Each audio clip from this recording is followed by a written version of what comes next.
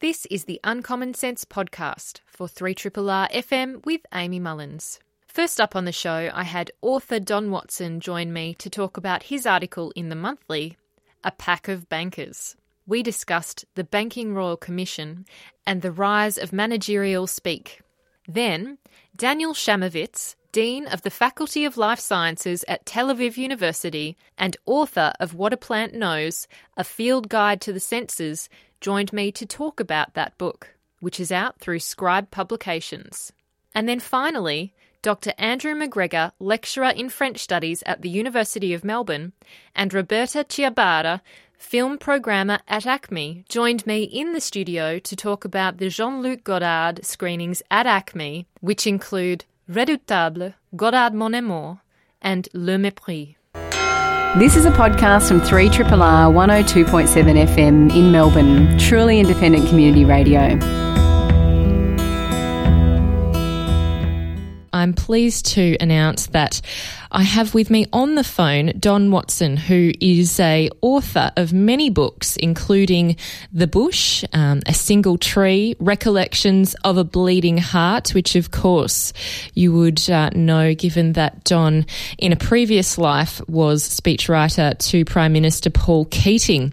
And he joins me now to talk about a piece he has written in The Monthly called A Pack of Bankers. Hi there, Don. Hi, Amy. Hi, thanks for joining us. And I was just saying off air, anyone who has hornswoggling in their article is really a fabulous person, and I'm so impressed. Well, you've got to watch out for hornswogglers. That's the only thing to learn from that. Indeed. I did have to Google it because, unfortunately, it's not a term I use very often, but I will be using it now. And if anyone listening is unaware of what the definition of hornswoggle is, it's to get the better of someone by cheating or deception.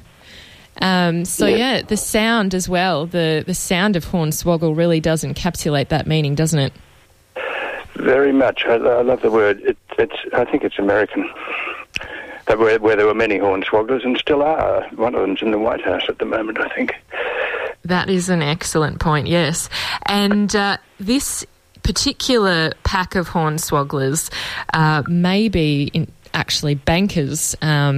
And this whole article really is about the Royal Commission into Financial Services that's currently running. And, of course, we've had 3 hearings in Melbourne that have certainly revealed a lot about what our financial services industry has been up to. And you really highlight throughout this article the major contrast between the first witness that you talk about, Karen Cox, and the witnesses that follow and the kind of language that they use.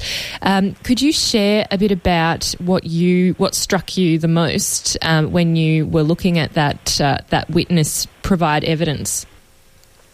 Well, she was working on behalf of the people who'd been hornswoggled, really, and she seemed as if, I think it was reasonable to assume that she'd been quarantined from the language of banking and the processes of banking or of any sort of major corporate enterprise.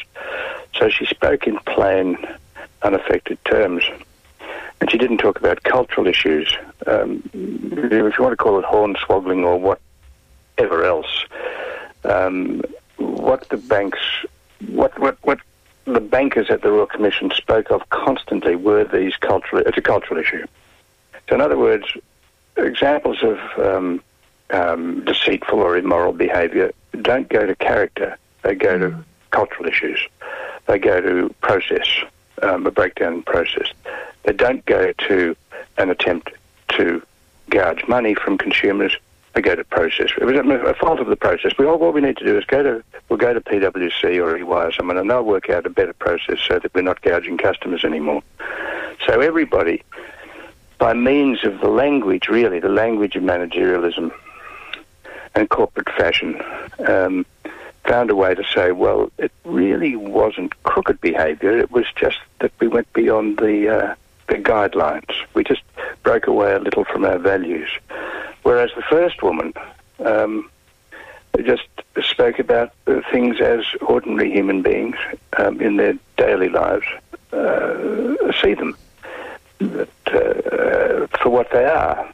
In this case, what these people in the banking industry have been doing. Had they used words, had the regulator even used like swindle and dupe and cheat and scam and gouge, well, they would have woken. You can't get around words like that. They're strong verbs and they have real meanings. At the moment you retreat into the practice of managerialism, you retreat into a place that's immune to ordinary measures of character and decency. Yes, exactly. And it does bring up one of the points that's really been highlighted in this Royal Commission is that ASIC, who tend to, more often than not, negotiate with corporations in order to reach an out-of-court settlement when they have engaged in some kind of wrongdoing, some deception.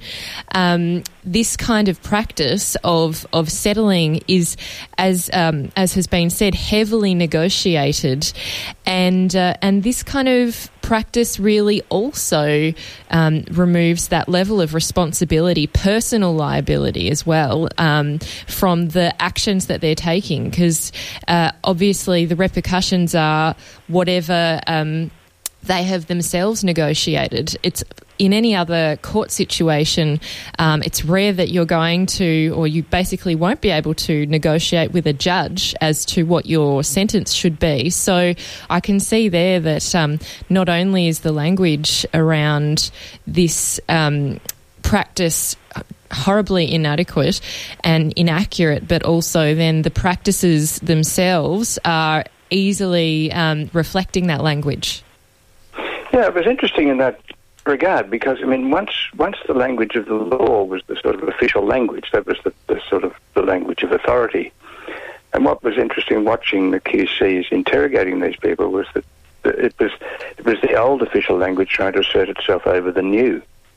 And at times it was quite bizarre, and the Royal Commissioner looked, a little like he was, watching some kind of spectacle that he'd never seen before. Because the managerial language now and the whole notion of sort of corporate practice is now so abstracted and ridiculous that really it's very hard to tell the truth in it, and hard to tell the truth from a lie. One of the articles I quote in this thing was written some years ago by Rose Michael, who'd worked at one of the big four banks, and in it, she said she'd spend weeks without really ever knowing quite what anyone was doing or what the meaning of communications was. That they were like exchanging things which seemed to be important, but in the end seemed to have no consequences. I think an awful lot of work in these places is actually carried out just in the name of process rather than in the name of actually getting something done. And as she says, never did people work so hard at doing nothing. I think that's probably, and she concludes, that really, though they talk a lot about outcomes have nothing to do with it. But it's the process which is the be-all and end-all of work in these organisations, and I think that's reflected in the inability of these places, for all their highfalutin mission statements and values and value propositions and God knows what. In the end, they really don't operate in a kind of human dimension. She called it a matrix, and I think that's probably not too far from the truth. Yes, absolutely, because, I've certainly noticed that there is a kind of discussion about process and structures, and whenever something's wrong, it's a structural issue within a system rather than the humans that make up that system. And it's quite amazing to think that we could shift any level of blame or intent on a system that is apparently mindless and just moves and conducts huge kind of scams by itself. It's obviously not possible. But as you say, Rose Michael is quoted in your article, and I want to quote her directly because it's I did highlight it as being something that is quite revealing. You quote her to say that maybe work is not about outcomes but process, job creation, job justification. Perhaps this is not the negative side effect but the quintessence of corporate life. And you then go on to say, this must be a shocking thought. What is management about if not outcomes? Without outcomes, the whole thing would be a joke. Life would be a joke. What next? Value propositions of no value? Action plans that inhibit action? I mean, it is really quite farcical. It's a bit of a circus, really, to think about all of this language that's propping up a kind of way of behaving and a way of operating that deflects personal responsibility. Do you think that in this Banking Royal Commission we might see any kind of return or deflection back onto the individual? No, I doubt it. Sorry, but I doubt it. You know, I think it's. I think that it goes with the modern corporation. It probably, if we see in the longer run the whole neoliberal experiment, begin to collapse, then maybe the language which has supported it, at least parts of it, will collapse with it. For instance, the language is in a way part of the ideology of business. It comes at a time when government stepped back and let the private sector take over most of those responsibilities that formerly had been public. So the public sector found terms like, we've got to look after, we've got to be very responsible now. We've taken over government responsibility. So they came up with things like corporate social responsibility and their mission statements and value statements and vision statements and God knows what, which, they took down photos of the Queen and stuck up this stuff. I think where it comes undone is that ultimately business is about business. Business is about the bottom line. So they came up with the notion of the triple bottom line, which was that it's not just about profits and dividends. It's about responsibility to the environment or to staff and workers, to the society. But in the end, you can't have both. It's a kind of juvenile fantasy to think that you can maximise your profits without screwing your workers and your staff or without compromising your environment. Some of the examples of this internationally are truly hilarious. So you have weapons manufacturers talking about their dedication to peace, manufacturers of missiles using reprocessed uranium talking about their commitment to the environment, and so on. It's there's underneath it all is a kind of fallacy, and beyond that there's a sort of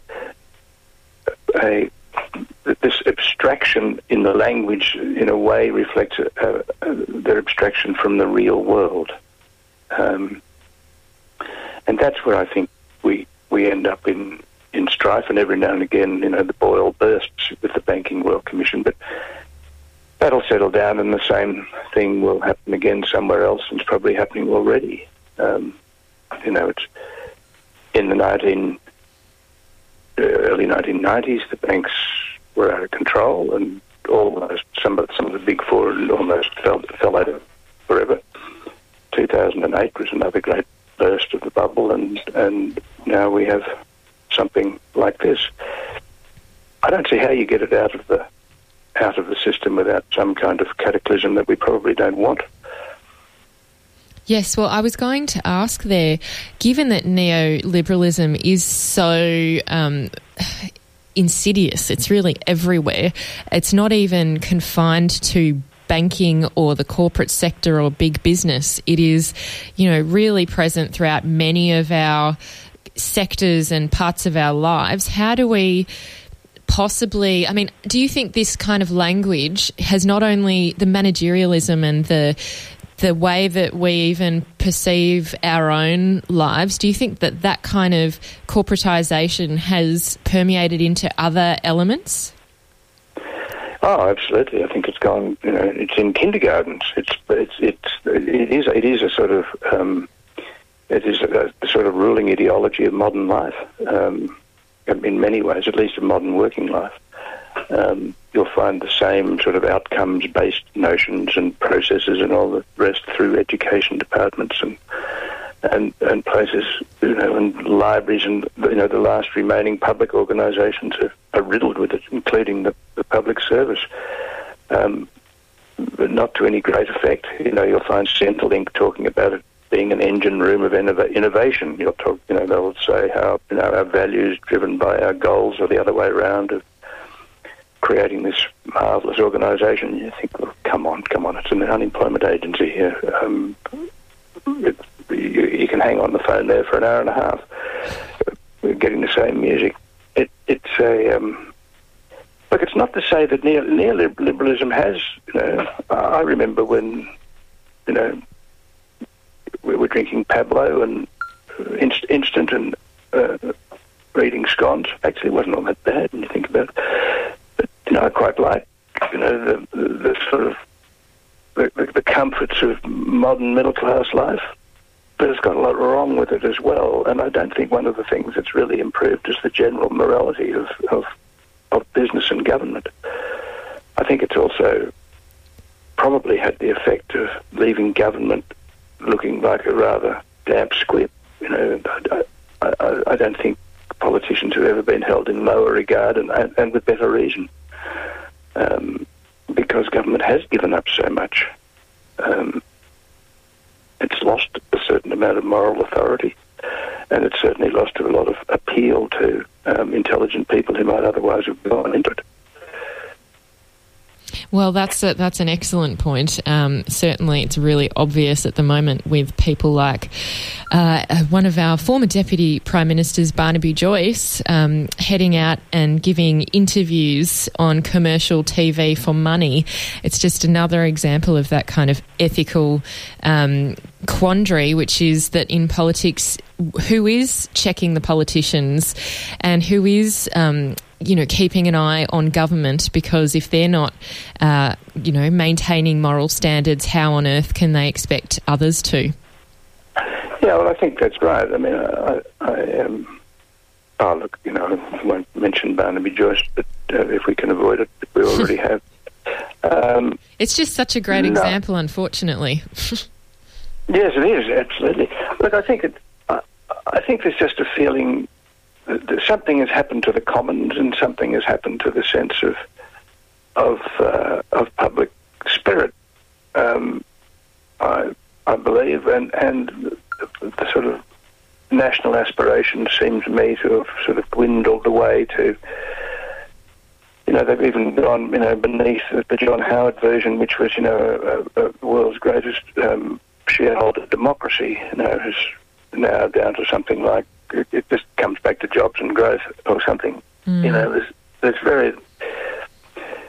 Look, it's... the problem is I think we don't know what to replace the sort of doctrinal purity of the last 25 years with. It's... we know it's not working anymore, that for the most part. We know it's not doing anything for wages, and we're sick of, I think, feeling ripped off every step we take. When we go out the door in the morning, and there are these great, we're being sucked of money when we drive on the road, and when we reach the airport, or when we do virtually anything. It's all been monetised to some extent. I think people are a bit sick of that. And we're living on debt. I think we all know that. But I don't think anyone's come up with a suggestion for what might replace it. No. I don't have any serious suggestions except sort of spooling back. Look, I think the other thing is, Amy, that one of the, I think in some ways what this kind of notion destroys is provenance, is a sort of deep connection with our past, with any sort of critical understanding of our history, or even an uncritical understanding of it, or of what is of value. It pushes me towards becoming a high Tory of some kind. On certain days I am a high Tory. I think, my God, I'm a low-born high Tory, but I think, my God, what people used to value very deeply as part of their heritage, what people could be assumed to understand about things, including questions of character and genuineness, has sort of faded pretty thoroughly. I may be speaking as someone who writes books and finds it increasingly hard to sell them because the market has probably been cut in half in the last 10 or 12 years. People just don't do it anymore. There are more reasons than neoliberalism for this, but that's certainly one of them. And I think actually when you look at these CEOs, I don't want to be impolite towards them, but you're not looking at people who you would necessarily employ for their knowledge of family values, if you like to call it that, or of for their appreciation of art or music or of literature. You don't really think you're looking at anyone who's done anything outside an MBA. You don't feel like they're people of great sort of cultural weight. Yes. What you do feel like is that they're actually, spokespeople for their brand, and that's all that matters to them. It's filthy money, Amy. It is, Don. Don, I wish we could keep talking, but I know you have to go, so I want to make sure you've got enough time to head to your next appointment. But thank you so much for speaking with us today. It's a pleasure, Amy. Thank you. That was the wonderful Don Watson, who was obviously former speechwriter to Paul Keating and an author, fantastic author in his own right, who's written many wonderful books that you can look up, and as we said, you should buy them. You can see that he's written many quarterly essays, and of course The Bush is a standout book recently, and A Single Tree. And if you're interested in a lot of what Don's been speaking about in terms of managerial speak, you can look at his book Bendable Learnings and also Weasel Words. What a wonderful way to start the morning with some true philosophical contemplation. You are listening to a podcast from Australia's best-known community radio station, 3RRR 102.7 in Melbourne. And you are tuned to Uncommon Sense on 3RRR FM with Amy Mullins. I'm absolutely delighted now to have with me all the way from Tel Aviv via Skype, Daniel Chamovitz. He is the director of the Manor Centre for Plant Biosciences at Tel Aviv University, and he is also the Dean of the Faculty of Life Sciences at Tel Aviv University, and he has written a book called What a Plant Knows, A Field Guide to the Senses. And the first edition came out a few years ago, but it's been updated and was released in Australia here by Scribe Publications at the end of last year. So I'm really pleased now to have Daniel with me. Hi there. Hi, Amy. Thanks for having me. It's really great to have you, and also via Skype, so we can have a bit more of an intimate, longer chat about this book, because there is just so much in it in terms of the scholarly scientific research that you are citing. But before we get to other people's research and the key tenets of this book, I'd love to hear about your interest in plants and the senses particularly, and where that interest, particularly your research, started. Well, actually, I wasn't interested in plant senses at all, to be completely honest, in the beginning. I was actually, early on in my research, I was looking at studying something that would be completely specific for plants, have no connection to human biology whatsoever. This is probably because my father's a physician, my sister's a physician, three uncles are physicians, 3 cousins are physicians in my family. And I was trying to definitely not have anything to do with human biology. That's fair enough. So in my research, I was actually studying how plants respond to light. And, while we enjoy going to the beach and getting a suntan, we don't really change our shape in response to light. And plants, if you can remember from, an experiment you might have done in 3rd grade, or maybe your kids do, where, if you put a pea seed in a closet, it grows long and spindly in the dark. And when you put it in the light, then its leaves open and it turns green. So that light is sort of like the signal that completely changes a plant's shape. And so I was very interested in how a plant can do this. And that's a very plant-specific process. And so this was about 25 years ago. And when I cloned a group of genes, that at the time when we cloned them, these were genes that were specific just to the plant kingdom, which made sense since I thought that a plant response to light would be specific just to plants.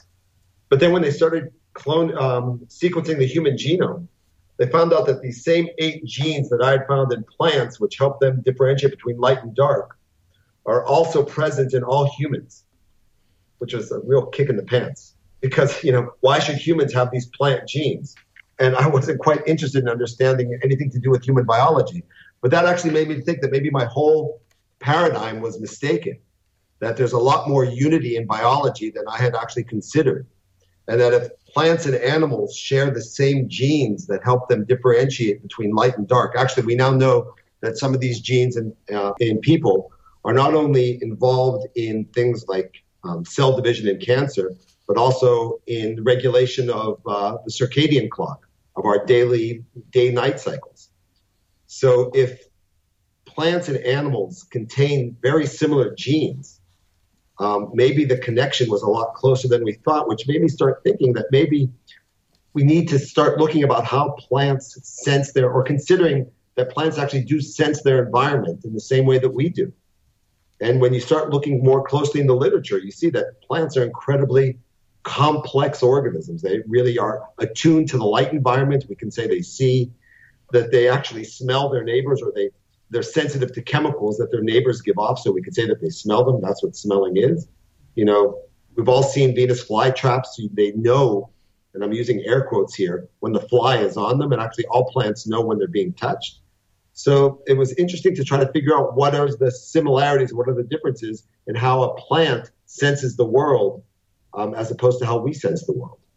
Indeed, and that does remind me of part of the chapter, I think it was in What a Plant Hears, where you were talking about how, and correct me if I pronounce this wrongly, but the Arabidopsis plant. Arabidopsis, sure.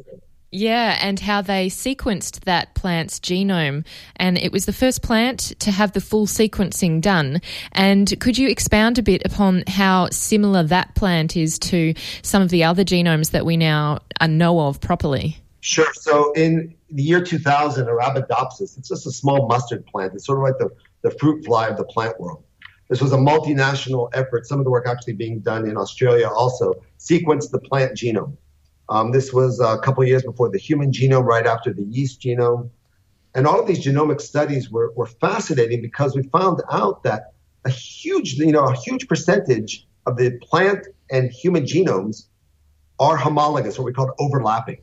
We could say they have very similar genes. Now, in retrospect, this makes sense because 2 billion years ago, plants and animals evolved from the same single-cell organism, which then split off into 2 lineages. So 2 billion years ago, we and trees have a common ancestor. And so the same genes that are needed for a cell to survive would be found both in animals and in plants. So when they were sequencing the Arabidopsis genome, they found out that Arabidopsis has the gene for breast cancer, BRCA, or Arabidopsis has a gene for cystic fibrosis, or Arabidopsis has the gene for deafness. At the same way as, like I just said a few minutes ago, that humans have the same genes that allow a plant to know if it's in the light or the dark. Now, of course, it doesn't mean that Arabidopsis gets breast cancer or that it can breathe and get cystic fibrosis.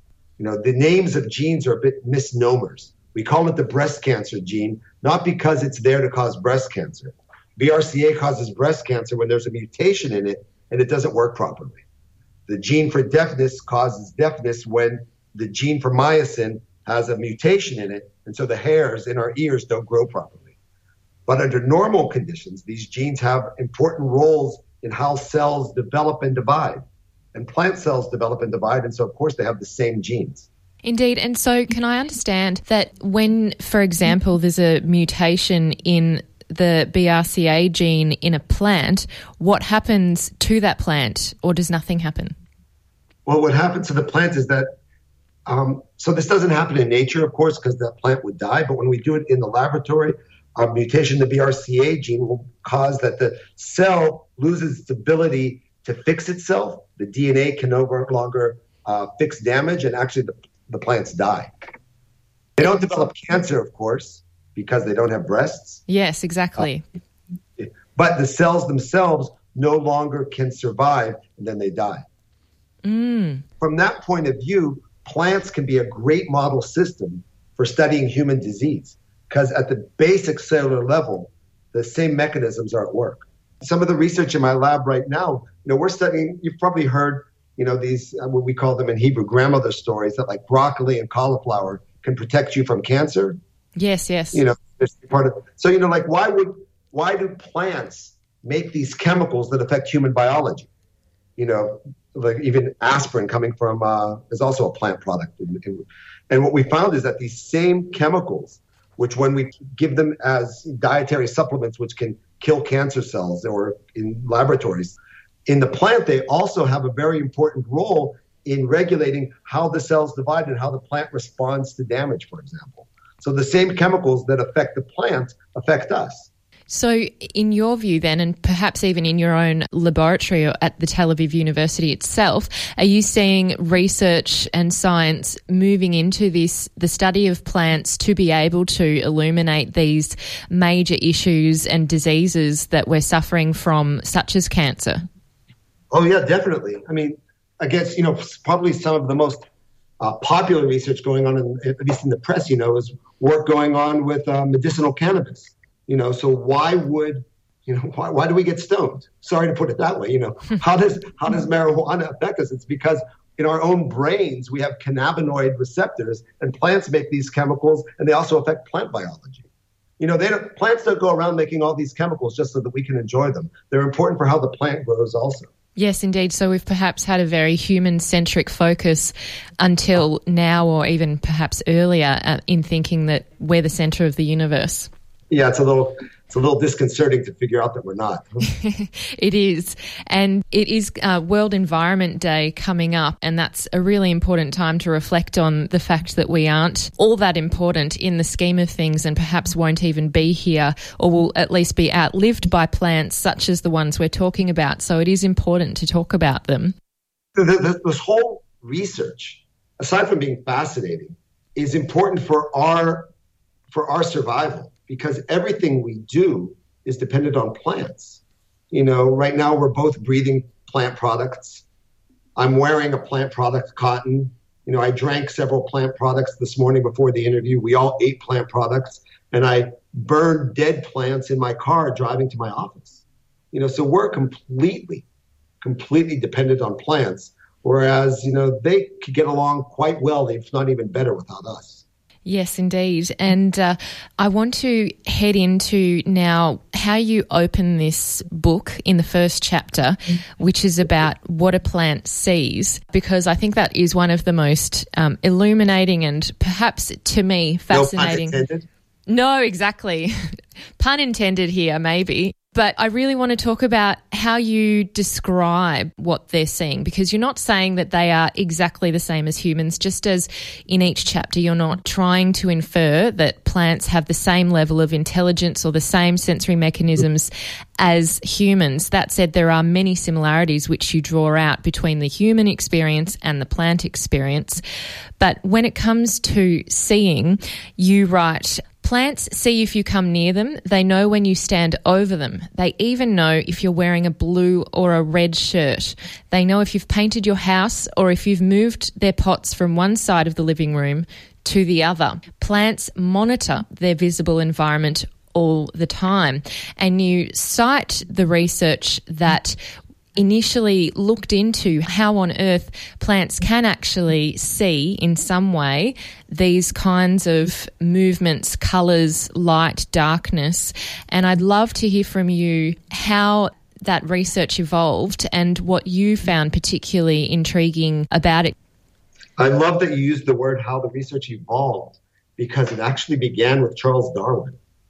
In the late 19th century, some of Darwin's last research for the last 10, 20 years of his life, he was studying how plants respond to the environment. And he wrote a book called The Power of Movement in Plants, which was published in 1880, which we actually still teach from, where he describes how a plant would bend to light that was so dim that, as he wrote in the book, that I couldn't even read the hands on the clock in my hand. So, he was talking about how plants bend towards light. And we've all seen this on the plants that we put on our windowsill, how they'll bend towards where the sun is and away from the room.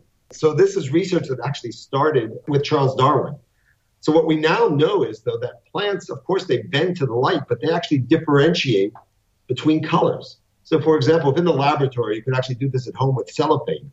If you put red light from a flashlight on one side of a plant, on blue light on the other side of the plant, it will bend to the blue light and not to the red light. So just like us, a plant can differentiate between colors. And this actually makes sense, because why does a plant need to be so sensitive to light? Because it needs to get to the sun or to the open light in order to do photosynthesis, which is the power that enables it to make sugar, to grow. Plants don't eat. They make their own sugar, and from there making their own proteins. So a plant has to know, and I'm using air quotes again, whether it's shaded or not. How does it know if it's shaded? It can actually measure the amount of red light versus the amount of what's called far red light. That's way off the spectrum that we can't see. If it's shaded by another leaf, there's very little red light hitting it, so it moves away to find more red light. If it's completely shaded, it'll look for blue light to bend to get to another type of light. It needs to know how long the day is, so it knows, for example, what season it is in the year. Now it's time to flower. Now it's not time to flower. You don't want your plants flowering in winter, or else, the snow will cause the flowers to die. So the plant is exquisitely sensitive to the light environment. It can see, again with air quotes, things that we're blind to. It senses UV light, which we don't respond to, and far red light and everything in between. If in your eyes you have 4 different types of proteins, what we call photoreceptors, which enable you to see the blue, red, green, and black and white light, plants have upwards of 13 different photoreceptors that allow it to see a whole spectrum of light that we're blind to. It is really fascinating to think about that. And I was particularly interested in some of the work you were referencing about plants and how they perceive red light versus far red light, and what kind of mechanisms plants are triggered by when it comes to either seeing the red light or a far red light, and in what order or at what point. And I'd love to hear more about that. Well, let's see if we can get this over the radio without me. I'm using my hands here in the air and people can't see what I'm doing. So plants need to use red and far red light as a sort of, let's call it a molecular switch, to know how long the day is. So, there are certain plants that will only flower in the spring, and other plants which flower in the fall. So if we talk about a plant that flowers in the spring, the way it knows that it's the spring is it knows that the days are getting longer and the nights are getting shorter. And what happens, if you can picture the sunrise, the sunrise starts as a dark purple and then gets brighter and brighter. So as it gets brighter towards the red, this protein called phytochrome is turned on. And it says, yes, the day has started. Okay, now you have the whole length of the day. Now you can picture sunset. You're going from white to yellow to red to purple to very far red, which we can't see. And that far red light takes the same protein and turns it off. It's like a switch that's being turned on and off by red and far red light. Red light turns it on, far red light turns it off. And that's the way it knows how long the night is and how long the day is. It's amazing to think about that. And what's also really amazing is one of those discoveries which you talk about in terms of where exactly this perception, or at least where the seeing mechanism is within the plant itself? Yeah, so the sensory mechanisms in plants are distributed rather than organ-based, sort of like with us. So if we're talking about what a plant sees, what it sees with red and far red light is in its leaves. And actually so the red light, let's say the leaf will get the red light at the right time of the year, and that will then send a signal all the way up to the bud and say, okay, start making a flower. You know, the same bud which had only been making leaves now completely changes its identity and now starts making a flower. And that actually is a signal transferring through the plant from the leaf all the way up to the top. But if you're looking at what makes a plant bend, what's sensing it is the very, very tip. And then it sends a signal down the stem telling it to bend. So what we're seeing here is actually sort of similar to what goes on with us. You know, if I would throw a ball to you right now and hopefully that you would catch it, you would sense it with your eyes and respond with your hand. Here what's going on with the plant, it's like sensing in the leaf and responding in the bud, or sensing at the tip and responding in the stem. Yes, indeed. And just so people can visualise it, because they may be struggling in this medium we call radio. It's great, though, because this book does have many illustrations, so I'm sure people can look through that at a later time. But in terms of if we're visualising the seedling tip or the plant tip, could you describe really where that is in relation to the branches? The easiest to do would be to take like a young seedling, or even, so if you have a young seedling that's just coming out of your pot, the tip of that seedling is what would be sensing the blue light. But when you look how the plant bends, and this is an experiment we can all do at home, it's not the tip that bends. You go down a few centimeters, and that's the part that's bending towards the light. So if you would put your hand straight up and down, the tip of your middle finger is sensing, but it's your wrist which is bending. That's an excellent way to describe it. Thank you. And I want to head now into some of the other senses and to explore more about this. There's so much research that has been done that's really opened my eyes through reading this. You talk about smelling, and you also talk about tasting, hearing. I want to talk a bit about smelling and tasting. Both of those things are quite interrelated in humans. But in terms of plants, you write that plants emit odours that animals and human beings are attracted to. And of course, we could all relate to that, smelling beautiful flowers. Roses have a beautiful scent, of course. But plants can smell themselves, and they can smell other plants around them within a certain radius. Can you talk a bit about what the reason is behind that, or why it is so useful for a plant to be able to smell? Plants use smell as a form of communication. This started with research around 1980, mainly at a couple laboratories. One person I want to mention who was a graduate student at the time was a scientist named Ian Baldwin. And what he noticed, this was at Cornell University, was that when a leaf of a tree, let's say a willow tree, is attacked by beetles or any other insect, the neighboring leaves of a neighboring tree then start making chemicals which make those leaves unpalatable to insects, so the insects can't eat them. And his hypothesis is that the damaged leaf is giving off a chemical into the air, which then the neighboring leaves take up and then use that as a signal to start protecting themselves. And he actually proved that experimentally. That's what's going on. Now, this is a great, this leads to incredible anthropomorphism, that one tree is telling another tree, oh, watch out, save yourself, very altruistic behavior. Unfortunately, we don't have plant psychologists, so we can't really ask the tree what it's intending to do. Yes, if they're doing it out of their goodwill, or if it's just a self-protection mechanism. Well, there's a lot of models in evolution which show that altruism is a pretty good strategy for helping in general. But it could also be that one branch of one tree is trying to signal to other leaves, other branches on the same tree. And then it's basically the tree helping itself. And the neighbors are just sort of eavesdropping, listening in. But so this olfactory, these volatile chemicals through the air, is a great way of communication because it's pretty rapid from one to the other. And actually, we also communicate through smell. Literature is filled with ideas such as the smell of fear was in the air, the idea of pheromones. We give off these smells to communicate physiological states. Or, like when you're having a barbecue outside, whether you're a vegan and it's tofu or there's a lot of meat on there, and you start salivating. It's not that you've chosen to start salivating. It's that you've gotten a signal through the air, and that's letting you know, okay, food's around the corner.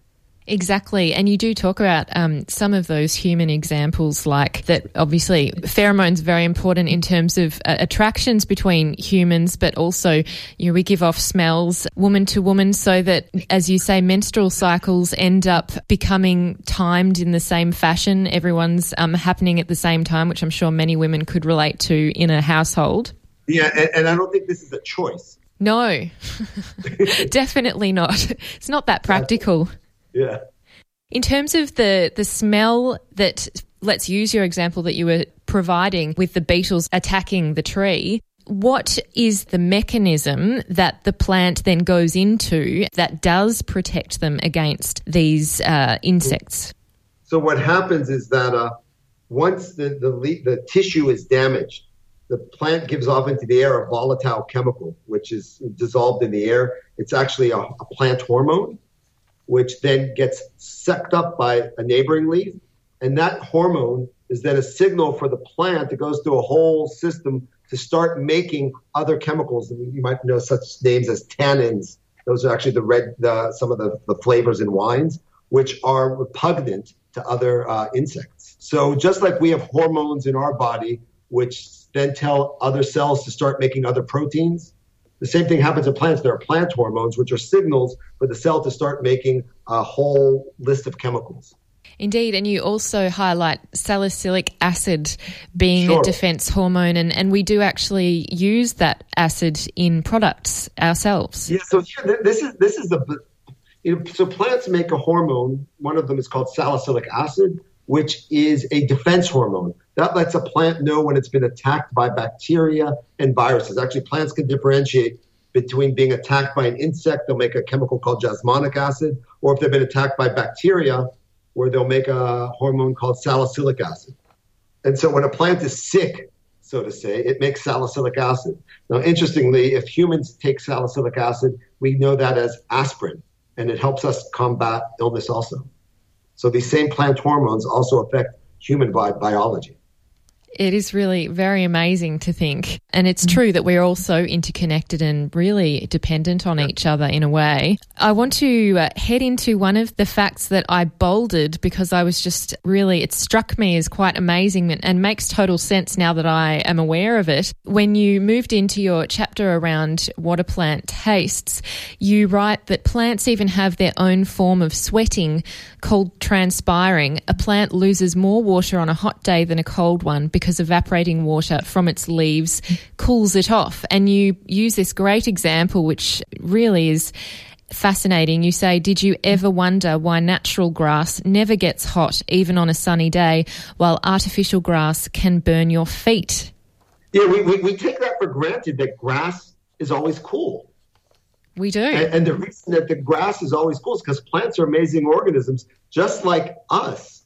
They have to maintain a constant body temperature in order to survive. If a blade of grass heated up to 40 degrees in the summer, it would die.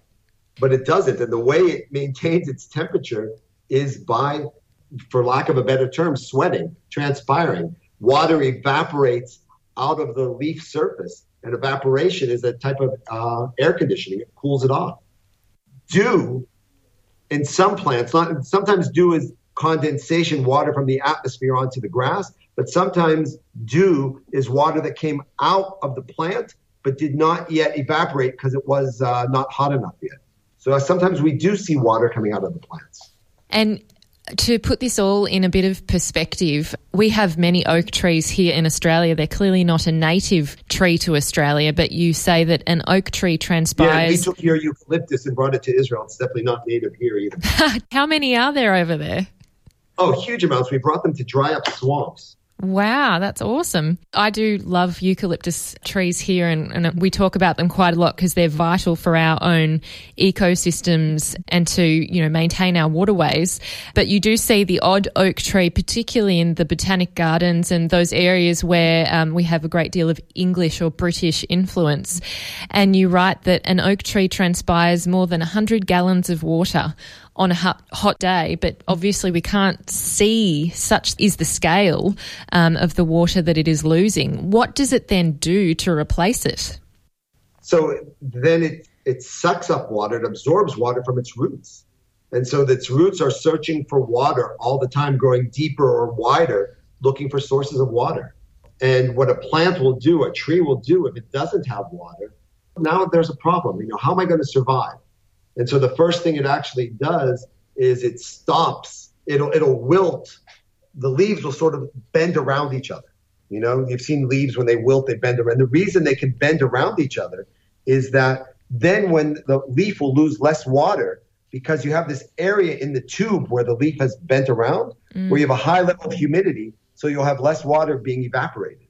The tree does this actively. It's not a passive response. It's trying to save water. Yes, it's a protective mechanism, and it's also a very interesting mechanism under the ground. You say that plants in the beginning of a drought often increase root growth towards deep soil layers, searching for other new water sources, and also that they stop the growth of shallow roots where the soil is driest. Just think of the complexity going on here. This oak tree now knows, it senses that there's less water available. Maybe the temperature is going up on the leaves. There's less water pressure. And so now signals are going to have to signal from the leaf to the root. And now it'll start growing your roots deeper. But, there's often not water on the top. That's where, the soil is getting dry. So I'm not going to grow roots towards the side. I'm just going to go deep looking for groundwater. So there's going to be communication all the time within the root system and then up to the leaves and the trunk in order to yield an organism, a tree that's completely adapted to its environment. There's signals being transported all the time back and forth, communication saying, I have enough water, I don't have enough water, get me more, get me less. Now you can open your leaf and you can keep going and do photosynthesis. It's really quite amazing. It is, and you cite research from Novoplansky in terms of the fact that there is a relay signalling going on often between plants as well. So this is, again, we get back to the idea of plants communicate with each other, which is a little difficult for us to accept or to not to anthropomorphize too much. He did this great experiment. If you could just picture taking like a tomato plant and taking its roots and splitting them between two pots, and then take another plant and split it again between two plots so that in one pot you have roots of two plants. You're sort of like making a daisy chain of plants. And what he found out is that if you would stop watering the first pot, the second, third, or fourth, or fifth pot, the plants in it would respond as if drought was starting. They were preparing themselves for an encroaching drought, which shows that the roots are exchanging information about how much water there are in other parts of the same root system. And this is a way for a plant to prepare itself, so to speak, so it won't be caught off guard by a huge drought. Yes, and in terms of the plant species, do they differentiate between each other in that action? There are some plant responses which are general, and there are some plant responses which are specific. For example, like when fruits ripen, a plant can't tell whether it's an orange fruit is ripening or an avocado or a banana, which is why you could take an avocado and a banana, put them next to each other, and you can help the avocado ripen faster because the ripening hormone is universal in plant biology. But there are certain plants which can differentiate, and we don't know how yet, between themselves and other plants. So let's say roots are growing in the soil, and roots of the same plant or two brothers meet each other. They'll meet and then grow away from each other so as not to bother themselves. But if it meets a plant of another species, it'll go and attack those roots and try to outgrow them. We don't know yet how they differentiate between self and non-self or differentiate between species. But of course, it's going to have to be some type of chemical communication. I remember, I can't remember exactly which species it was, but you did also write about a plant that it separates from itself and then it can't identify that in fact it was the exact same plant. It starts to think that itself is a different plant when it becomes physically separated. Yeah, this is a sad story to a certain extent. It's like, when do you forget your family? It's a plant that, take it and separate it into two different root systems. In the beginning, it knows that it was once the same plant.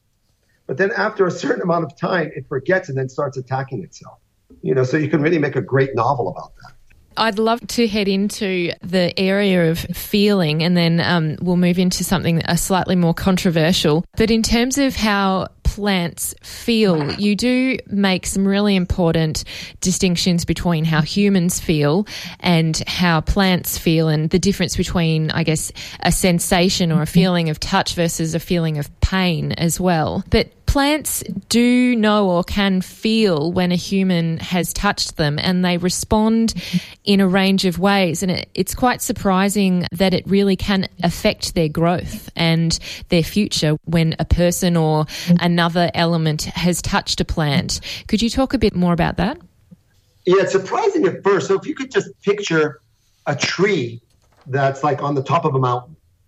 Often if you're hiking and you've gone to the top of a hill, top of a mountain, you'll see a tree that will have a very thick trunk, very few branches, very few leaves because it's really exposed to the wind that's been shaking it. And, you think intuitively that the wind has really, ruined this tree. And if you go down in a valley and see the exact same species, it could be very tall and majestic with many branches, lots of leaves, a very beautiful tree. But it's not that the wind destroyed that tree. It's that the tree knew that there was a lot of wind and needed to survive. Let me take it from a different point of view. The big difference, or maybe the largest difference between plants and animals, is that plants are literally rooted in one place. They can't move. They can't escape. When animals, humans, are in a situation that they're not happy about, what do? We run away. We escape.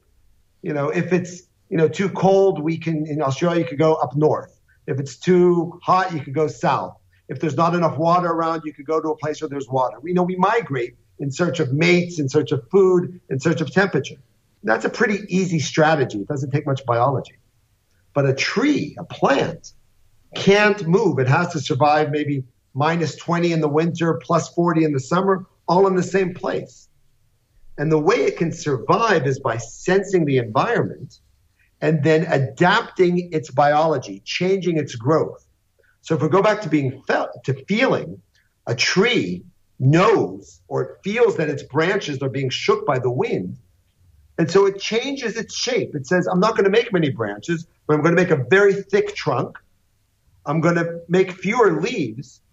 I'll make much larger roots. And this will enable me to maintain my position and live rather than being blown away and die.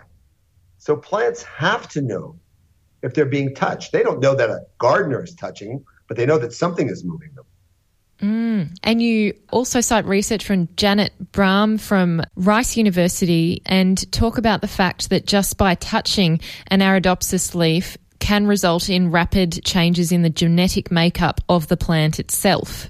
Yeah, this is completely surprising. She wasn't even actually looking for this originally, but what she found out was that when you just touch a plant, a whole slew of genes get turned on in response to this touch. And these are the genes that then allow the plant to say, okay, I'll make myself shorter. I'm not going to make as many branches. These are the signals going back and forth. But what was really cool in her research and has implications for biology in general, some of the genes that she discovered are the same genes that are involved in how our nerves and muscles communicate when they are touched. If you could picture, like a fly has landed on your arm, and then an electrical signal is going to your brain, and then another electrical signal goes to a muscle, and you try to hit the fly, and you usually miss it, right? But that electrical signal is propagated through ions like calcium and sodium and another protein called calmodulin. And these same proteins and similar ions are involved or activated when a plant is moved either by our hand or by the wind. It's such a dynamic, constantly evolving biological situation, isn't it? Yeah. Plants are incredibly sensitive and incredibly complex in their responses. There's a lot of complexity that we don't understand still. And obviously there are a lot of areas where research has evolved, as you've said, from the 19th century. Darwin and his son have been looking at a lot of these areas for some time, and we've seen obviously many scientists since find out more and more about these issues and areas of the senses and what plants can feel and smell. But I would love to hear a bit about something which is really part of the reason why this book was updated, is that it's an evolving area of science in terms of what plants can hear. And it's certainly an area that's contested in science, but you do highlight some of the things that we can be somewhat certain of based on the very early science that's evolving at the moment in that area. So when I started giving popular lectures about, how a plant responds to the environment, people were shocked that plants can differentiate between red and blue light. They were just amazed that plants communicate with smells. But on the other hand, everyone was convinced that plants have a musical taste, that they prefer classical music to rock music.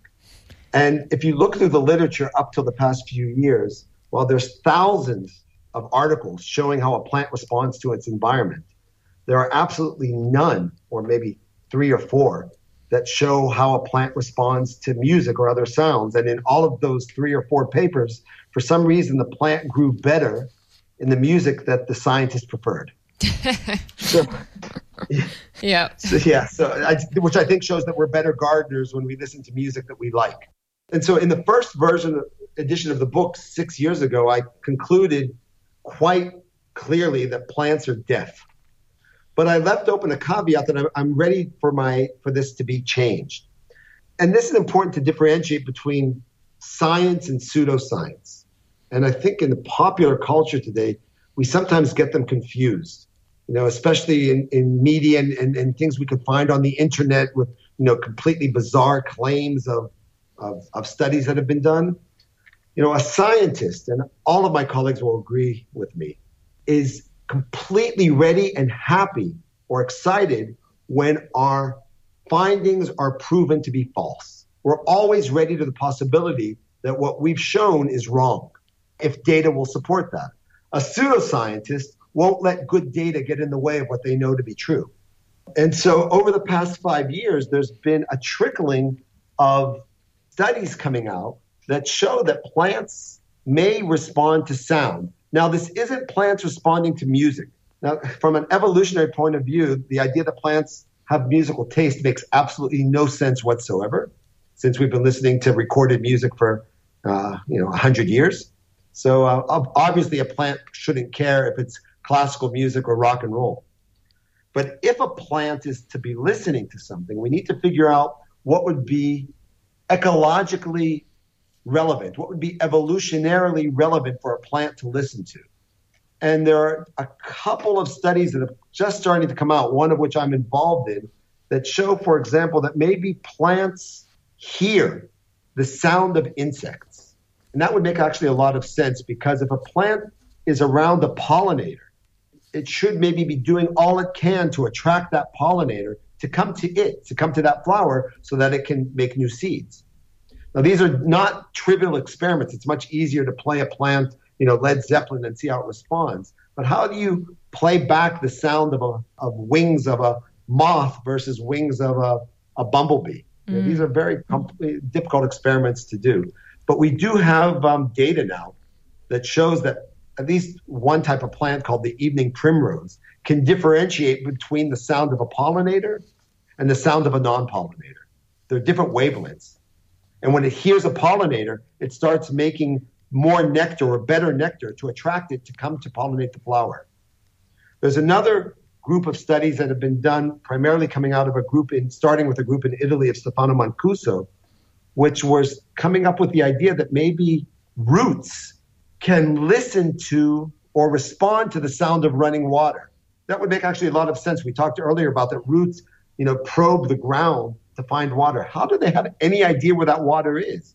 Maybe there's some type of subsonic sound wave of running water in the soil, which will attract the roots to get to it.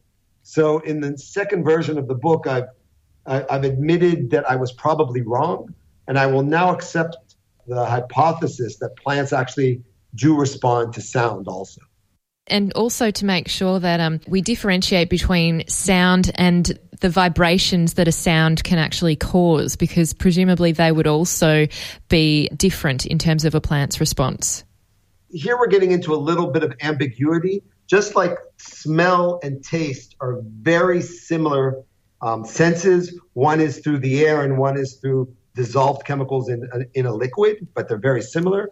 Hearing for us, humans, and touch are very similar senses also, because hearing is basically vibrations going through the air, which our ears then are sensitive to, as opposed to being touched physically with an object.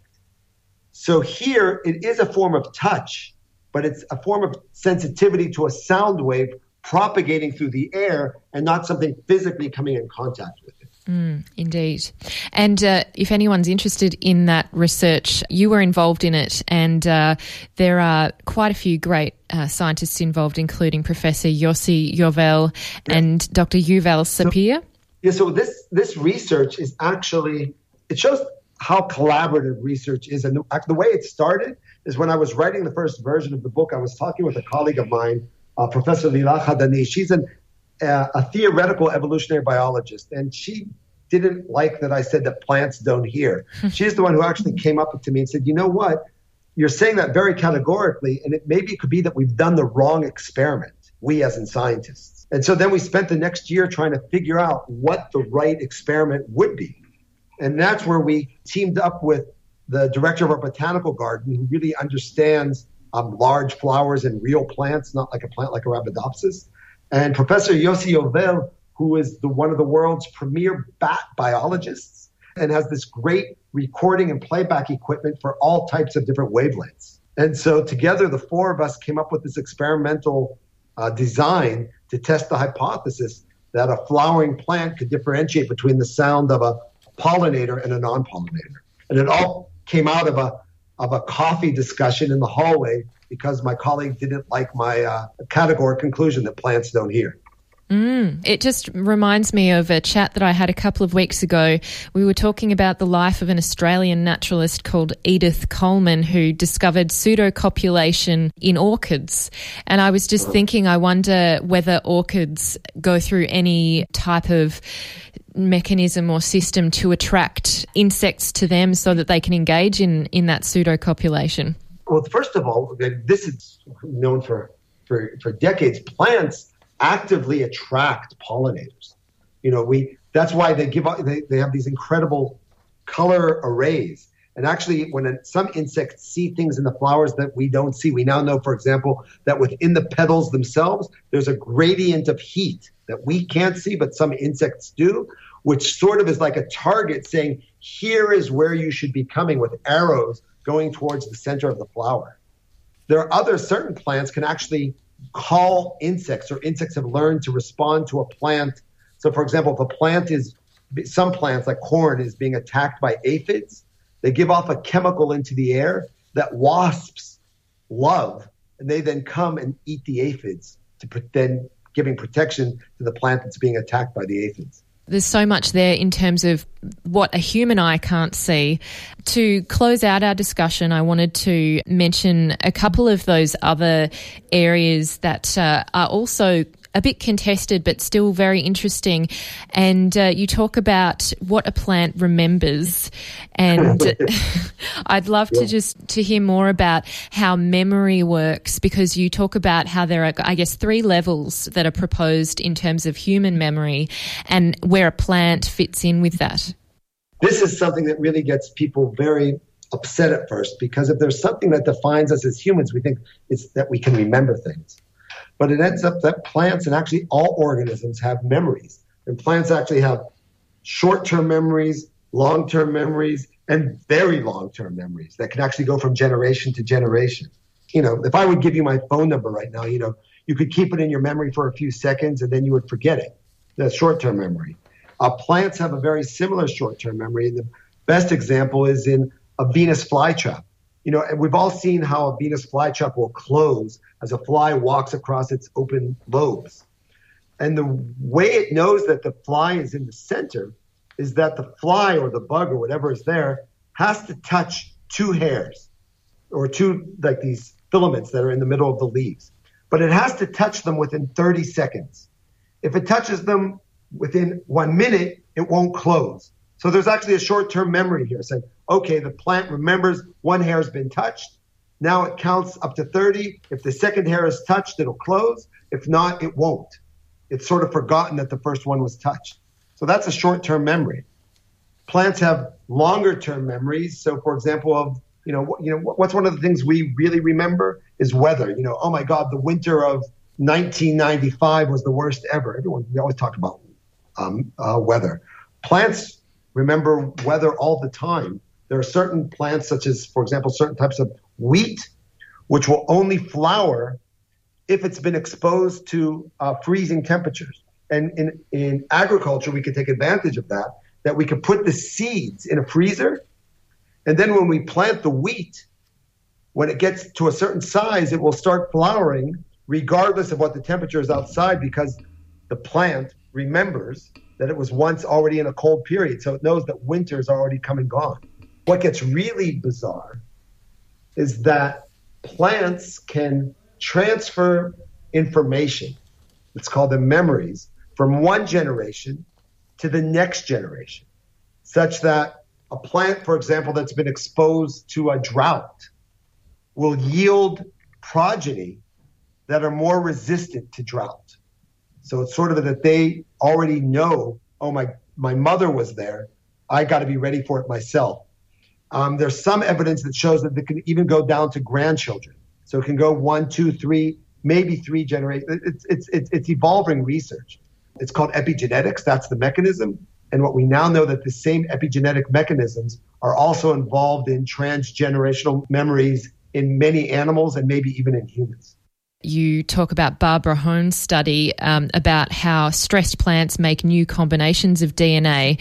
And it's really interesting to hear that, because I was initially thinking of, are they going to be passing down something that is detrimental if they're in a situation such as a drought? But it sounds like it's actually a strength. Yeah, this is a whole paradigm shift in biology in general about how we look at information, how we look at heredity. You talk about, so this is non-Mendelian heredity. This is epigenetic memories. How it affects evolution is a very big question. This sort of goes back to Lamarckian evolution from the 18th century on, can you have an acquired characteristic? But this is involving whole new mechanisms of biology, which are quite complex, of changing of the structure of the DNA, changing different RNA molecules, and how this information is transferred from one generation to the other. And this goes on not only in plants. I just heard a great lecture a week ago about how in a small little worm, it can pass on the memory, a neurological memory from its brain. It can be taught how to do something, and then its progeny already know how to do it because of information that was transferred from its brain to its eggs to the next generation. But when I use the word memory, we have to remember to take out the anthropomorphism. I don't think like a plant yearns to be a seedling again. Oh my God, it was so great when I was a seedling. Back in the good old days. There's no emotion involved in these memories. These are information that's necessary for survival, but they don't need a psychologist. Exactly. It's for a certain purpose. As you said, they don't have an ego or a super ego. Right, exactly. I just wanted to pick up that element about intelligence, because we talk about ourselves as being, these highly intelligent species, but as you've said earlier on, we've really sprung from the same cell, and there are many similarities in terms of our DNA. But in terms of talking about plants, are we sometimes limited, I guess, in our imagination or our understanding of what intelligence is? Well, can I tell a story about my wife? Yes. So when I was writing the first version of the book, I started dealing with this question of intelligence. And there are a lot of philosophers or some plant biologists who like to, talk about plant intelligence. And my wife's PhD was in psychology and about multiple intelligences. And she looked at me incredulously and said, "Are you crazy? We can't even decide on a definition of intelligence for people. You want to start defining it for plants?" You know, intelligence is one of these words which everyone has an innate understanding of what they mean, but there's no real definition of it. You know, is IQ intelligence? Is being able to pick up on information intelligence? Is adaptation intelligence? So I don't even want to start using that word. You know, I on April Fool's this year, I made a plant intelligence test. It's online. People can look at it in my blog on thedailyplant.com, and you can actually you can test your plants, and I can actually come up with a metric that has a Gaussian bell curve distribution that showed that there are smart plants and stupid plants. But this is all based on definitions that I defined as intelligence. So it doesn't really mean anything. Yeah. So I don't think the question is whether plants are intelligent or not, because we don't even can't define that term. The question is, are plants complex? And they're incredibly complex. Are they communicating? Yes, they're communicating. Are they adaptive? Completely adaptive. Are they aware of their environment? Definitely. If that is your definition of intelligence, then I'll accept that plants are intelligent. But it doesn't really help me scientifically to use that term at all, because there's no test I can use. You know, I'm not going to start giving them an IQ test. Exactly.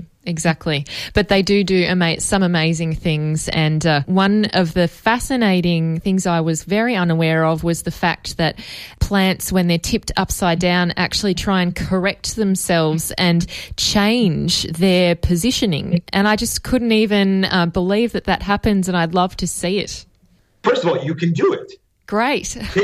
Take your potted plant at home, put it on its side, and you can even put it in a dark closet so that it's not the light that's involved, and you'll see that it'll bend up. The shoots always bend up, and the roots always bend down. And that goes on all over the world like that in every plant species. But there's only one place that it doesn't happen. And that would be space. In outer space, on the space station.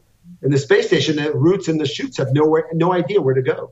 Daniel, it's been amazing speaking with you. I really have enjoyed this chat so much. And in terms of this book, it's just so fascinating and engaging and beautifully illustrated as well. And just to finish out this discussion, in terms of you and your passion for this, it's obvious that it's something you're so engaged with and excited about. And obviously you have some great colleagues over there at Tel Aviv University. But where do you want to take your research, and where do you think the most exciting things are going at the moment in terms of what you've been looking at in this book? Well, the challenge for plant biologists in general is, how do plants integrate all of this information?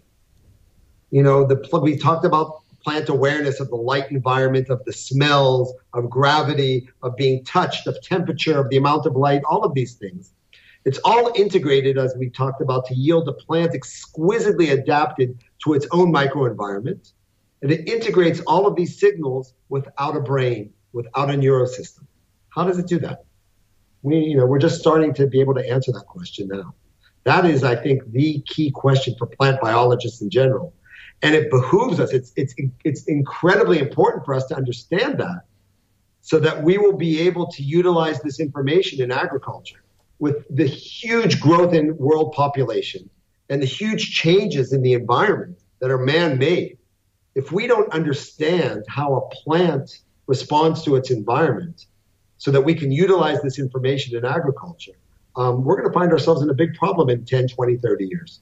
Exactly. It's so relevant to now, with climate change being such an urgent problem. Daniel, thank you so much for spending your time with me. I really enjoyed it. Thanks very much. That was my interview with Daniel Chamovitz, and we were discussing his book, What a Plant Knows, A Field Guide to the Senses, and it is out through Scribe Publications here in Australia. And Daniel is an academic, and he is also the Dean at the Faculty of Life Sciences at Tel Aviv University. So he's certainly at the forefront of this science and so passionate about it. It's so great to hear his enthusiasm for plants, and I hope you enjoyed that interview. This is a podcast from 3RRR 102.7 FM in Melbourne. Truly independent community radio. I'm really pleased now to welcome Dr. Andrew McGregor, who is a lecturer in French studies at the University of Melbourne, and also Roberta Ciabarra, who is film programmer at ACMI. Welcome to you, Andrew. Hi. Thank you, Amy. Good morning. Good morning. Thank you for having me. It's a pleasure to have you, and Roberta. Hi, Amy. Hi there. Now, welcome, and thank you for coming in, because it's really great to have this chat and to, I'm hoping, delve a little bit into the life and work of Jean-Luc Godard. Mm-hmm. He is, in my view, an amazing filmmaker, someone who constantly inspires me. I'm often left without words as to how he created some of his works, because you could use the word genius, and I hate to say that because it's a cliche, but I think he does deserve the title. But we are here to talk about two specific films. The first one is called Redoutable, and it's in subtitles or in brackets, Godard Mon Amour, so Godard My Love, which is really about part of his life. And it's not meant to be a non-fiction version. I mean, parts of it, obviously there must be parts of it that are factual, but we can't necessarily say that it is a completely factual account of the period that we're looking at. But certainly it is based on a true story. It's based on a memoir from one of Jean-Luc Godard's wives. Wife number 2. Yeah. And she, was a fascinating actress in her own right, and certainly a really important figure in film herself. So we are talking about, and can you please pronounce the name so I get it right? Anne Wiazemski. Anne Wiazemski. There you go. And she wrote a memoir, which apparently the film director of this film read and approached her and said, I'd like to create a film about your relationship with him through your eyes. I'm not quite sure if it really achieved that, but if you look at the film as it is, which I approached it with a very open mind, which is that it may be a piece of entertainment. There may be parts of it that are true, but who knows? We won't really ever know. Only Jean-Luc and Anne will know what's true and what's not. But that it is, I guess, a bit of an ode to Godard, really. It's certainly not hypercritical of him. But let's talk about Redoutable, because I know both of you have seen it. Andrew, I know I saw you at the screening last Thursday, but I didn't get to say hello. That's right. I was so excited that you were there to see it again. That was great. Enjoyed it. Yeah, so what did you think about it? Well, look, I think it's a great film. And when I say great film, I think it's a very enjoyable film, and I think it's a great introduction to Godard for those who are not so familiar with his work and with the myth and the legend of the man himself. I think it's perhaps not a great film in terms of filmmaking history, but I don't think that was the objective. It is marketed as a comedy, and I think you can get away with all sorts of things once you start going down the comedy path. And I think that was really appropriate, because there's such a myth, such a cult that surrounds the Jean-Luc Godard personality, that I think this film really does a great job of breaking that down and making it accessible. You mentioned Anne Wiazemski's book, and I actually did read both of the books that she read about, that she wrote at least, about her relationship with Jean-Luc Godard. And first of all, she's an excellent writer, and that occupied most of the latter part of her career. And what really comes through those books is a lot of love. It's actually a phenomenal love story. And I think the film, to a certain extent, does justice to that. But I think in the books, Godard comes through as a much more positive character in terms of his devotion to Anne herself. I think the film itself really does focus on his preoccupations with political movement and the drastic, phenomenal revolution in his own filmmaking career, to the point where he actually decided to effectively kill himself off, as it were, and become a part of a film movement that was very much part of the era, the kind of Marxist-Leninist Maoist movement, and kind of disappear into a collective, which was very fashionable at the time. The Beatles were going off to India, and Godard was, wrapped up in Maoism. But it was very much like a dogma that took over his life, and I think it effectively put an end to his relationship as well.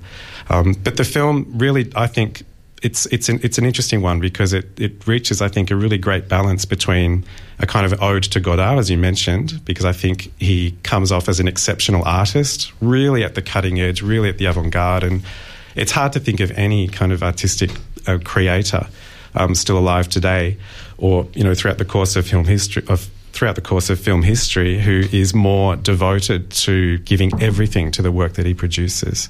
And that work has certainly evolved over the years. And it's great that we have the opportunity to see the film at ACMI, along with his other great work, Contempt.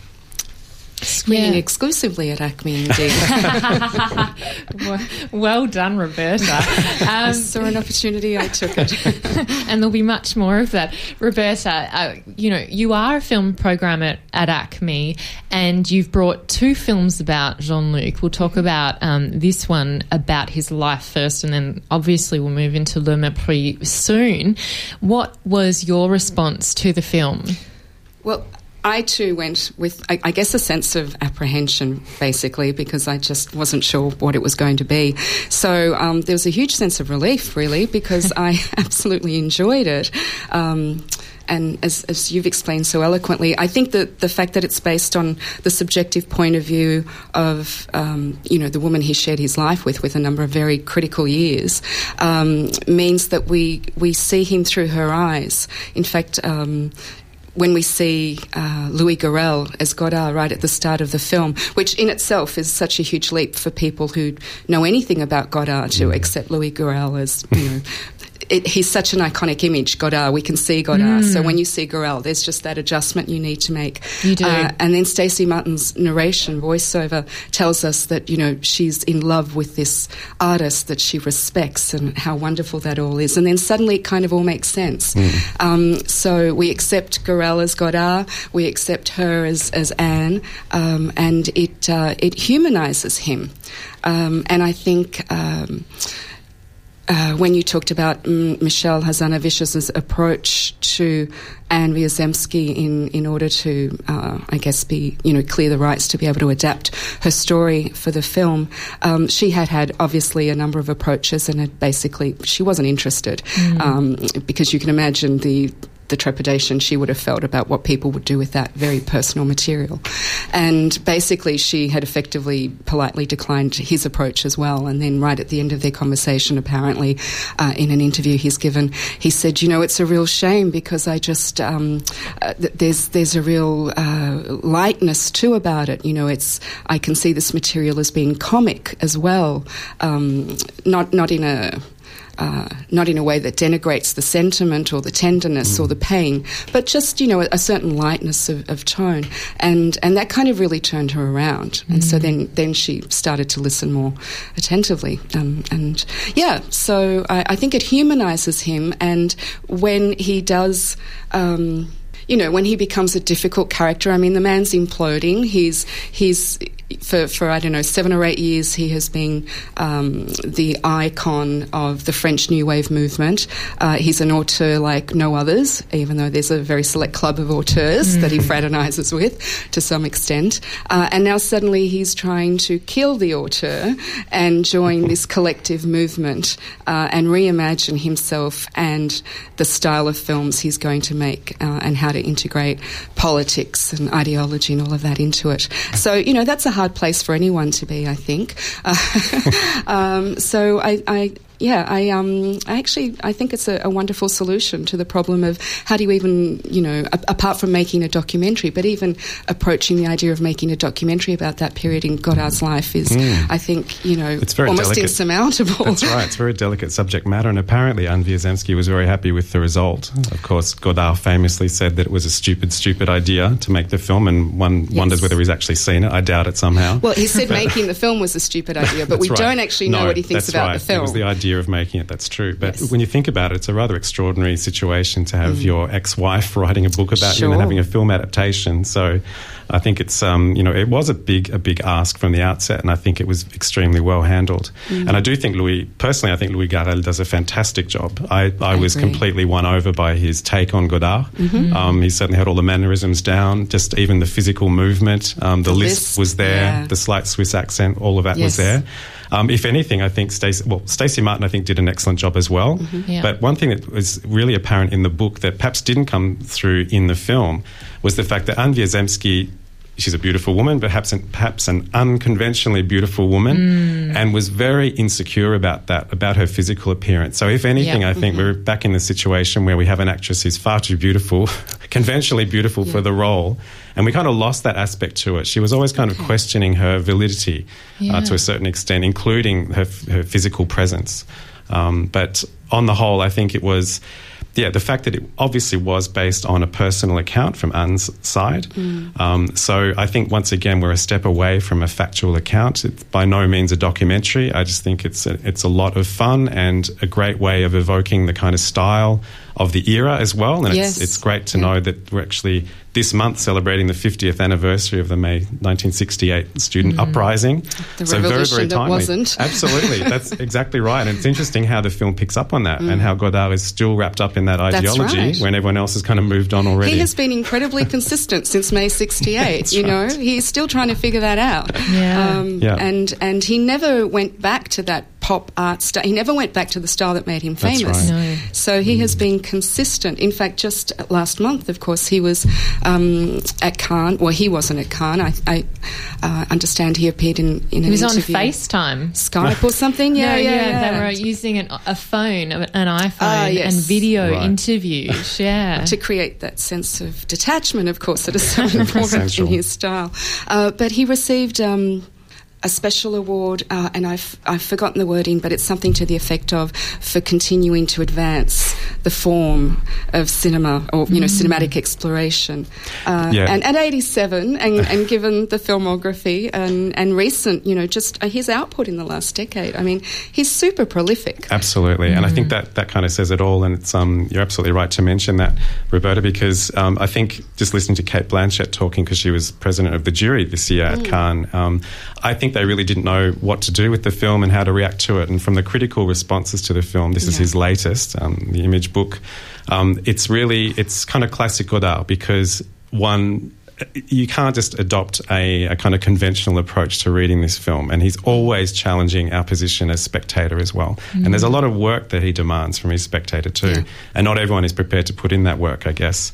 And you can have an endless debate about whether that is a worthy enterprise. But like we said earlier, he certainly is true to form, and you're absolutely right. He never went back to making those conventional films as he saw it at the time. But I guess what we can say too that comes through in the film is the fact that once those films are out there, those classic films from the French New Wave, they kind of belong to us too. They do. They're kind of public domain after. Yes. And regardless of what Godard has to say about them, they are absolutely fundamental to the history of cinema. He may have disavowed them for a moment in 68, but I'm sure he's come around and gone, actually, they were pretty wonderful, weren't they? Pretty damn amazing, seriously. It's funny that you say that the actress playing Anne doesn't really look like her, because I thought she really reminded me of Chantal Goya, who was in Masculin Féminin. And thought Anna Karina a little bit too. Yeah. I mean, that was a criticism that was levelled at the casting. It's like, why has he chosen someone who looks like Anna Karina? Exactly. But it's actually, the truth is more prosaic. Stacey Martin, the actress we're talking about, was in a film with, I'm not sure if it's Berenice Bejo, but the director's wife. she's an actress in her own right, but they are married. She was in The Artist a few years ago, for which they won the Academy Award. That's right. Yeah, that's right. So she has a role in Redoutable. Redoutable just doesn't have the same. Definitely doesn't. Does it? And I understand Godard Mon Amour is an alternate release title in the States. It's a US title, I think. And I actually I prefer it just because, apart from the fact that Redoutable is kind of doesn't like really work in English, nonsense word in a way, Yeah. Godard Mon Amour to me immediately suggests a feminine perspective or somebody else's perspective on him, absolutely. and it is her perspective. So I think that it works it's quite lyrical. But to get back to Stacey Martin, she and Berenice were in a film together, Childhood of a Leader, which was seen here not so long ago. Robert Pattinson was in it as well. I've forgotten is it Brady Corbett, the director, a new director? It was an auspicious debut, and they co-starred in it, and that's where the director met her. And just thought she had the look of someone who was born in that, came of age in that decade. She had that sort of 60s look about her, and I think she's been brought up in both England and France, so she just kind of has that sort of, dare I say it, Jane Birkin vibe. Absolutely. There are all sorts of connections to be drawn there. So, and she was certainly young enough. That was another thing that came through in the books too, was the fact that she was incredibly young. I think there were at least 17 years between them. There were. And it was, even for the late 60s, it was kind of fairly scandalous as well. So I think, all the ingredients were there. But perhaps not for the late 60s, I don't know. Film directors get away with a lot. That's true, at the time, for sure. Yes, and Jean-Luc was a celebrity at that time, because we're looking at his later career. I mean, he's still working now, but in terms of that really prominent French New Wave period where he's still engaging, prolifically in that new way of doing cinema in France. This is a bit later on. It's past his film A But de Souffle. And he was part of a group. He was probably the most prominent, really, but we also had François Truffaut, Jacques Rivette, Claude Chabrol, yes, a great director, and also Maurice Scherer and Eric Romer, and they were part of a film criticism group that had a publication, Cahiers du Cinéma, yes, which is such an important vehicle for them to get their ideas out there. But these films are really the example, the most important, I guess, part of the whole theory and the whole intent behind these films. They're really so good at exemplifying the spirit of We're the talking new about wave. The films from like Breathless to Contempt in 63. Exactly. And, Woman is a Woman in 61. Band Apart is 64, I think. Band of Outsiders. And there's another one in there. He had the most prolific 5-year period. He was just knocking them out one after the other. Made in USA. Pierrot Le Fou is a fantastic Her film. Life to Live, another, in fact... Alphaville. Love Alphaville. He was occasionally making 2 films at once as well, and that's how prolific he was. It's quite extraordinary. And you're quite right to evoke that period. And that too, of course, was an absolute revolution for world cinema history. But it's fair to say too that was also a very youthful movement, because they're all, it's actually their first films that we're talking about. So, and once again, absolutely true to their word in that they criticised, particularly Truffaut actually criticised the cinema that was at the time, and that was the kind of grand cinema based heavily on literary adaptations. Yes. And this was really kind of like the birth, I guess, of the auteur movement. So the idea that the film director really had some kind of personal vision to represent in this film. And from then, vehicles like the Cahiers du Cinéma picked up on this notion, and to this day in France, the director of the film is as much a star as anyone actually appearing, in front of the camera. And that's a great legacy, I think, of French cinema in general. Yeah. And this film, Redoutable, it does pick up on and pay homage to some of the film techniques that Jean-Luc Godard was using. I mean, there's so many notes I was taking, like, text interspersed randomly. Yes. The slow pans left and right. Tracking shots that go forever. He and that the random sounds happening, talking to the screen, and then going back to your conversation with the other actor. There's just the tinting across the screen of different colours. All these things to just say this is not a stage-bound recreation of anything. We're in a different space. Right. There's so much vitality and energy and originality and to a very all of theatrical space too, because in fact it was the apartment they lived in that was the set for La Chinoise, which was his kind of big failed Maoist project, as we see at the start of Godard Mon Amour, as we'll call it from now on. But I was actually in their apartment, and also you have those primary colours, often referencing the French flag as well. So there was a lot going on many, many different levels, as Homer Simpson would say. And it works. I think the film really does work in that sense, because they're not just kind of cheap references. No, I not think at it's they're really quite brilliantly integrated into the whole narrative. It all holds together. It's kind of a recipe for disaster, but it's actually held together, I think, really quite brilliantly. And just that lightness of tone that Hazanavicius is able to set and maintain, I think, is incredibly consistent throughout. It's a lovely film. It's not a film by Godard, so we shouldn't kind of superimpose, a whole different set of expectations on it, or Godardian set of expectations on it. Exactly. I don't think anyone could possibly try and replicate Jean-Luc Godard. It would be they could, horrible. But it would show. Yeah. And we're ready to talk about Jean-Luc, director of this film. And as I said, it's showing at ACMI. It's really a rare experience to see it on the big screen, and it's so well suited because of the wide shots that are just so epic of the coastline of Capri. Some of those beautiful modernist buildings in this film are just so breathtaking. It really is a feast for the eyes, let alone getting into the content of what this film is about. But let's talk about, I guess, the actors and how this film has come about. It is based on a novel, two novels essentially, I guess. It's a film within a film, so we are looking at Homer's The Odyssey, and we have Fritz Lang playing himself, essentially. Indeed. It's amazing. Like, what a treat. And great to see there was an interview between Fritz Lang and Jean-Luc Godard, like a chat that's an hour-long chat on the extras for the DVD, which I also availed myself of. And it's such a beautiful thing to see, like, this, older, important figure in cinema of Fritz Lang and a much younger Jean-Luc Godard. And they're kind of, I guess they're fanning each other. They're like, oh, my God, I just love you so much. It's the alternate Truffaut and Hitchcock, isn't it? Right. Real so true. Love fest. It is a bit of a love fest. And this film, it's spoken in a range of languages. It's Italian, French, German, English. And we have a translator, Francesca, who regularly either pre-translates someone before they even speak, or she kind of manipulates or alters the meaning of some of what the characters are saying, and that's a fascinating thing in itself to see, what's going on in the subtitles.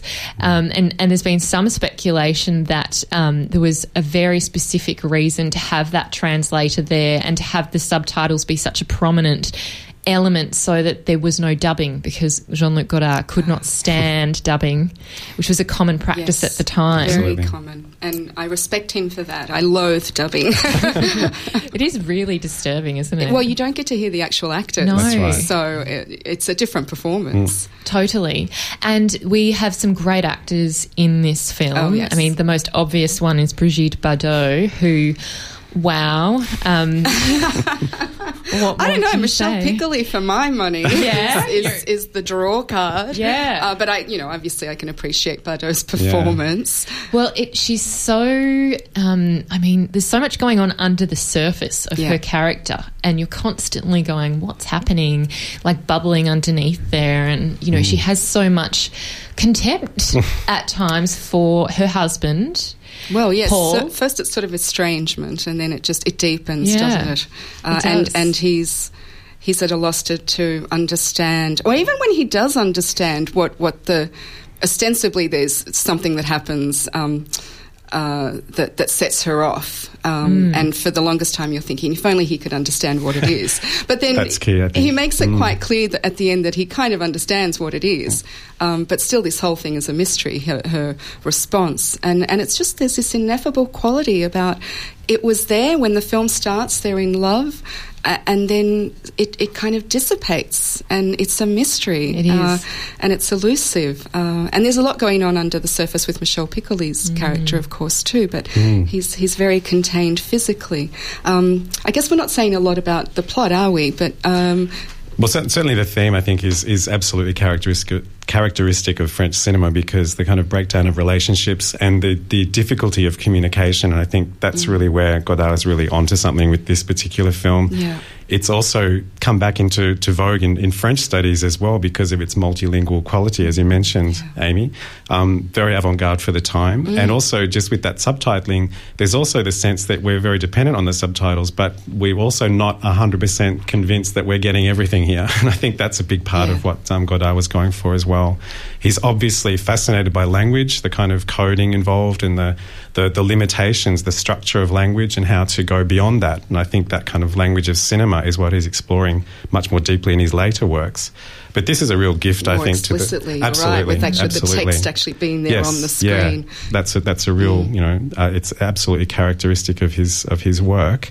And I think that it's interesting too, isn't it, to talk about this film having just spoken about the revolution that took place and is represented in Le Redoutable, because I mean, in terms of icons, you can't go much further than Brigitte Bardot. So it's not just he's turning his back on contemporary society. He's gone from one extreme to the other, quite dramatically. Yeah, so. I dare say he probably struggled with aspects of the production. He was already quite famous when he was famous. He was the guy who'd made A Bout de Souffle. So the template was set, but it was a bit of a departure in that it was a bigger budget. It wasn't Anna Karina, it was Brigitte Bardot. And was it his only widescreen production? I think it might have been. It was, CinemaScope. Yes. It was. Sometimes people report it as his first colour film. It's not his first colour film. It's his first colour CinemaScope because A Woman is a Woman in 1961 was colour, but it was Eastman colour, so not quite the same scale. And it's very vivid, isn't it? Absolutely. Yeah, it's really seductive visually. I mean, it is. It's so true. And it is based on a novel which is called Il Disprezzo, A Ghost at Noon is the English translation, which obviously is still lacking. Yes, something's gone on there. Il Disprezzo is quite, it's just contempt. Yeah. Contempt.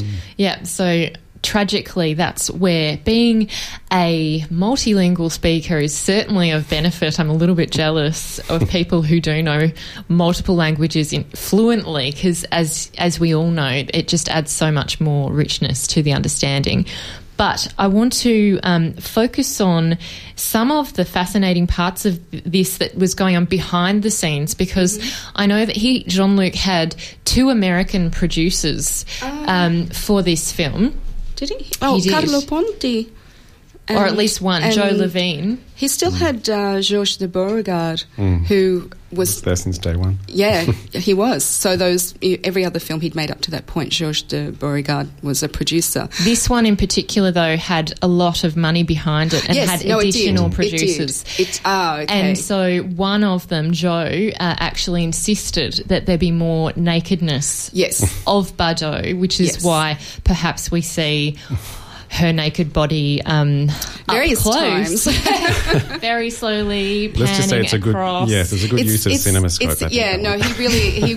He bristled at that, and it's interesting. I came very late to Tout va bien, a film he made in 4 years after the Revolution, May 72. And in that, he casts Jane Fonda, who at this point had become Hanoi Jane, and Yves Montand, who was a very famous actor, but he was also very famous for being involved in the communist movement, and he, of course, was the star of Wages of Fear, so there's sort of a lot going on there. But he basically, at the start of that film, when we finally see them as a couple, he has them do kind of a version of the dialogue where it's like, what do you love about me? Do you love my mouth, my ears, my hair, the whole thing? And watching it, I just remember thinking, hang on, I've seen this before, but, that's right, they were in bed, Brigitte Bardot was naked, whereas in 72, Jane Fonda and Yves Montand, as two adults in a relationship, are fully clothed, they're just speaking to each other. All of that kind of sensuality and eroticism is kind of removed, and they're just communicating at that verbal level. And I think probably it stayed with him. It was a real bugbear of his, and it took until 72 for him to be able to relive and redirect that scene in a way that he was comfortable with. He did disrupt it a little bit by using red and blue filters across her body at times, which was somewhat jarring, and I guess did kind of make us go, oh, hang on, we're not just here to stare at her buttocks and, she becomes a shape. Yeah, it's more of a form, exactly, rather and an aesthetic rather than, being objective. BB's buttocks. Exactly. Objectifying her subjectively. But I want to use a quote from Godard to just kind of close out this discussion, or a couple of quotes. Godard has told an interviewer that, quote, 3/4 of directors waste 4 hours on a shot that requires 5 minutes of actual directing. I prefer to have 5 minutes work for the crew and keep the 3 hours to myself for thought. So he has that whole, I'm thinking, I have a whole intent behind it, a lot of thought goes into it, but to actually create that scene does not require hours and hours of redoing and, and careful, it does have that immediacy, the quality of something that is, it's a bit rough. I think in that regard he's the absolute opposite of Hitchcock, because Hitchcock said that he was almost bored senseless during the actual filming because he'd already seen the film in his head. He had everything storyboarded down to the last detail. But it's interesting too that you mention that, because we've talked about the film Breathless, his first film and one of his most revered, of course, an absolute kind of icon of the French New Wave. And I saw an interview once with one of the stars of the film, Jean-Paul Belmondo, who was saying that he and Gene Seberg, of course, his co-star, would turn up to work each day and have no idea what was going to happen on that day. And some days nothing would happen at all, because Jean-Luc was kind of, lost in his own thinking about what should happen. Yeah. There was so much that was improvised, and I can't express enough how much of a departure this was from the cinema at the time, which was very texturally heavy. Yeah. And this was absolutely radical for the time, and I think that really comes through in that film too. There's that kind of and all those location shoots, they're outside. Absolutely, they're on the street. They're away from the studio, filming society as it was, which was a great motivator for those filmmakers. But Godard very quickly moved beyond that into further and further into abstraction. Realism really wasn't his thing at all. No. And somewhat controversially, I'll finish on this, which is that Michel Piccoli, who you mentioned, Roberta, as playing Paul, who is the husband of Camille. I saw him very quickly. I saw him in Venice a few years ago, and I gasped audibly. I was just, he must be 93 or something, but it's still Michel Piccoli. Yeah, it's a big deal. And he actually said, he told a reporter at the time that they were making Contempt, he said, "I'm not the male lead of Contempt. He is. Yes. He wanted me to wear his tie, his hat and his shoes," and we're talking about Godard. He said, "I'm convinced that he is trying to explain something to his wife in Contempt." And it's really interesting. And we're talking about Anna Karina here, the first wife, who was an amazing woman. But she was at the Melbourne International Film Festival in 2009. Yeah, I saw her with David Stratton. Yes. And she loved Jean-Luc as well, and she had a similar kind of view that, we had fights, but there was passion and we loved each other at the time. So, it is great to see if that you're not fighting, you're not thinking hard enough. Exactly. That's right. Creative tension. That's what I take away from a Godard film. So true. We're going to have to leave it there, but we can, anyone can see both of these films at ACMI. Please do come and see them at ACMI. Yeah. Redoutable, I'm going to give that a go. Godard Mon Amour is on for another week or so, although I think we've just added a late matinee on June 16, but the season runs to about June 12, so please check the website. It's excellent. And Mpris will screen twice more this coming weekend. There's an evening session on Saturday and a Sunday afternoon matinee, so check it out. Excellent. And feel free to come and study the films at Melbourne University. Yes, do. Hell yes. I did. Great. So did I. And it shows, Roberta. Excellent plugs from my guests there. I'm really impressed with how they've picked this up, and congratulations to them. Thanks for coming in. Dr. Andrew McGregor, who is a lecturer in French studies at the University of Melbourne and also has studied cinema in Paris, I saw in his bio, and also Roberta Ciabarra, film programmer at ACMI. We've been speaking about Redoutable, Godard Mon Amour and Mpris screening at ACMI. You are tuned to Uncommon Sense on 3RRR FM with Amy Mullins. This has been a podcast from 3RRR 102.7 FM in Melbourne. Truly independent community radio. Want to hear more? Check out our website at rrr.org.au.